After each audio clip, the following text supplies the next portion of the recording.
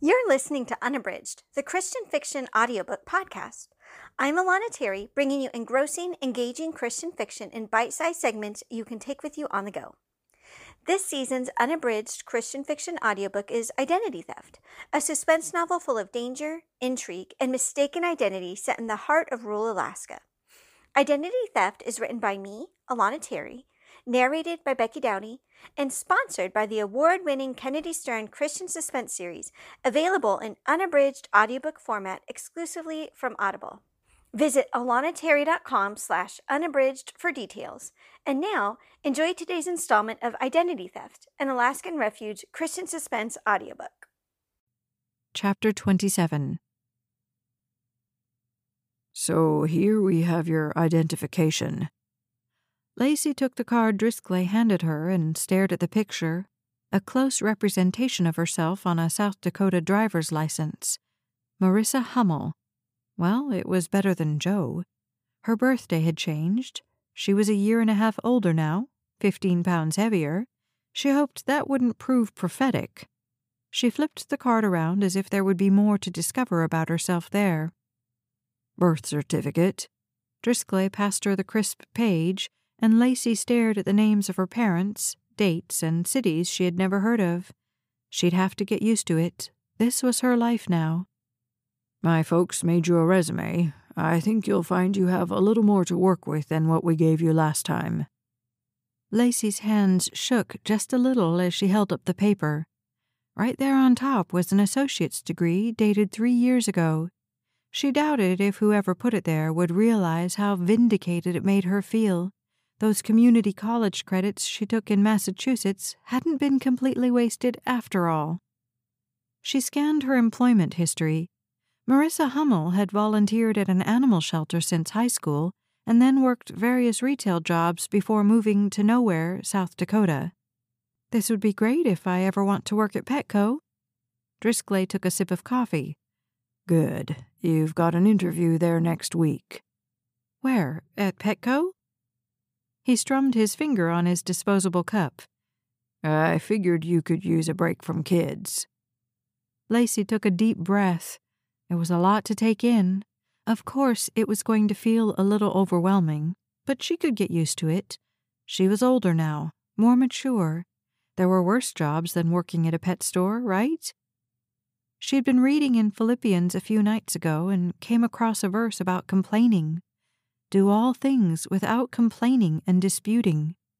For the first time, Lacey experienced what Carl and Sandy and other Christians talked about, how reading the Bible could reveal your own sinfulness.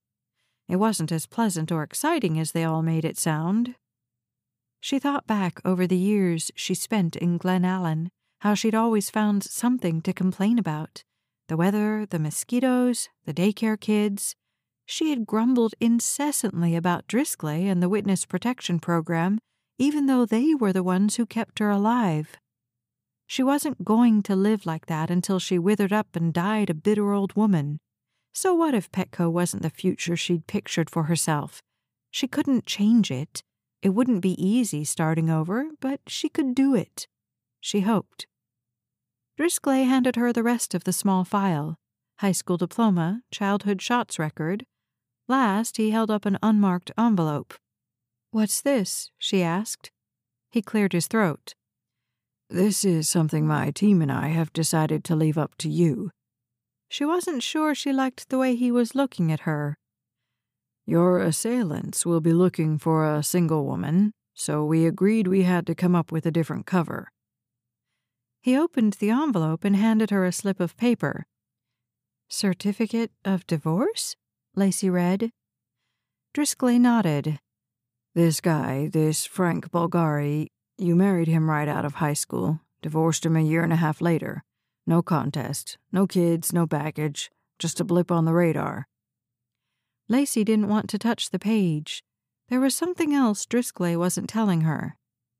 That's option 1. His fingers hesitated before he pulled out another form. Here's option 2. He passed her the document. A marriage license? Lacey stared at it. What, you're giving me an imaginary husband? I think people will eventually figure out that I'm not living with anybody. That's why we have a gentleman pre-screened and chosen for the job. Lacey was sure she misheard him. Was this his way of making a joke? Pre-screened? He couldn't really think he could take two perfect strangers, bind them together with his forged marriage license, and actually expect them to live together, could he?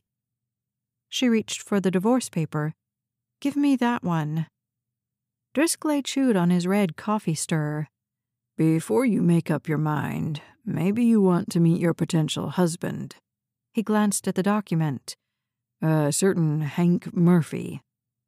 The name sounded like a 60-year-old plumber, not Lacey's idea of a romantic conquest.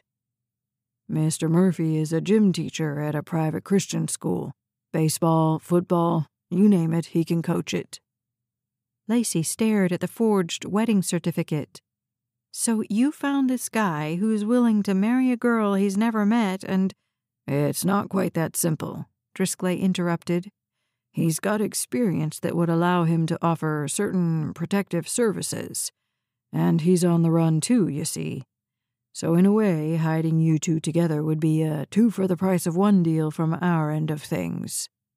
That's what this was all about? Lightening his paperwork load? I really don't think...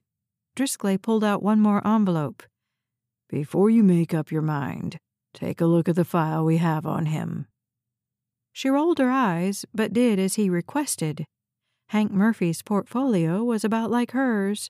Birth certificate, college diploma, driver's license. She pulled out his identification and squinted at the grainy photo. Wait, is that? One corner of Driscoll's lips curled up in an unsettling grin that looked completely out of place and unpracticed on his otherwise expressionless face. I'd like to introduce you to your potential husband, Mr. Hank Murphy. He turned his head and mumbled something into his handheld radio. The front door opened, followed by the pitter-patter of excited, tiny feet rushing down the hall. Daddy says you might be my new mommy. Lacey had already gotten down from her chair and knelt on the ground to catch Madeline, who ran with arms outstretched for a hug. Lacey nuzzled her face in Madeline's hair, surprised by the tear that was sneaking down her cheek. Daddy says the bad men who tried to shoot you are angry with him because he arrested one of their friends. He says we get to move to a whole new state, and if you say so, we can all move together, and you and Daddy will be married, and I'll be your daughter, and I'm never allowed to say anything about Alaska because it's a really big secret, and we don't want the bad guys finding out where we are, so it's kind of like hide and seek, and won't you please marry Daddy so we can all be a family? Lacey didn't know what to say. Was this some sort of trick? Driscoll's attempt at humor? She looked up at him, saw him hiding a wide smile behind his coffee cup. Lacey rose to her feet. Curtis stood behind his daughter, looking both shy and hopeful. For the record, he said, I voted against the big surprise entrance. Lacey stared at him, blinked her eyes to make sure all this was really happening. It had to be a dream. He took a step forward. Munchkin and I have to lay low one way or another. He brought his face closer to Lacey's and whispered, We've already gotten 2 death threats, and I caught an intruder lurking around the daycare. The acid in Lacey's stomach curdled. Someone had gone after Madeline? I called Driscoll, told him what was going on. Said I had to leave anyway, so why couldn't I leave with you? Help keep you safe, and get the Munchkin away from all the drama. I guess he thought it was a good idea. Curtis took her hands in his. I don't want to rush anything. If you're not ready, if you need more time to think about it. Outside, a marching band played a slightly off-key rendition of The Stars and Stripes Forever. Curtis shifted his weight and took a small box out of his pocket. But, well, I've already got this ring, and it is the 4th of July. He dropped to one knee and opened the case. Madeline was hanging on his arm, beaming as bright as Alaska's midnight sun. Marissa Hummel, Will you be my wife?" Madeline let go of her dad to wrap her arms around Lacey's leg. "Please," she begged. Lacey didn't know if she was doing more laughing or crying. "Yes," she answered. "Yes, I will." Curtis slipped on the ring. It was a perfect fit. Madeline bounced up and down, clapping her hands. "Goody, goody, goody." Driscoll cleared his throat. "We better get down to business if we want to have you three in South Dakota by tonight." More music from the parade floated by. Curtis and Lacey sat down in front of the pile of documents. Driscoll stirred his empty coffee cup. "So now that we've settled on that, let's talk about your new life."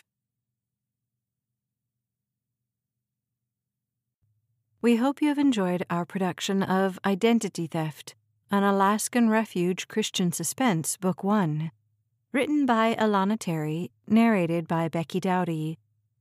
Copyright 2018 by Alana Terry. Production copyright 2019 by Alana Terry.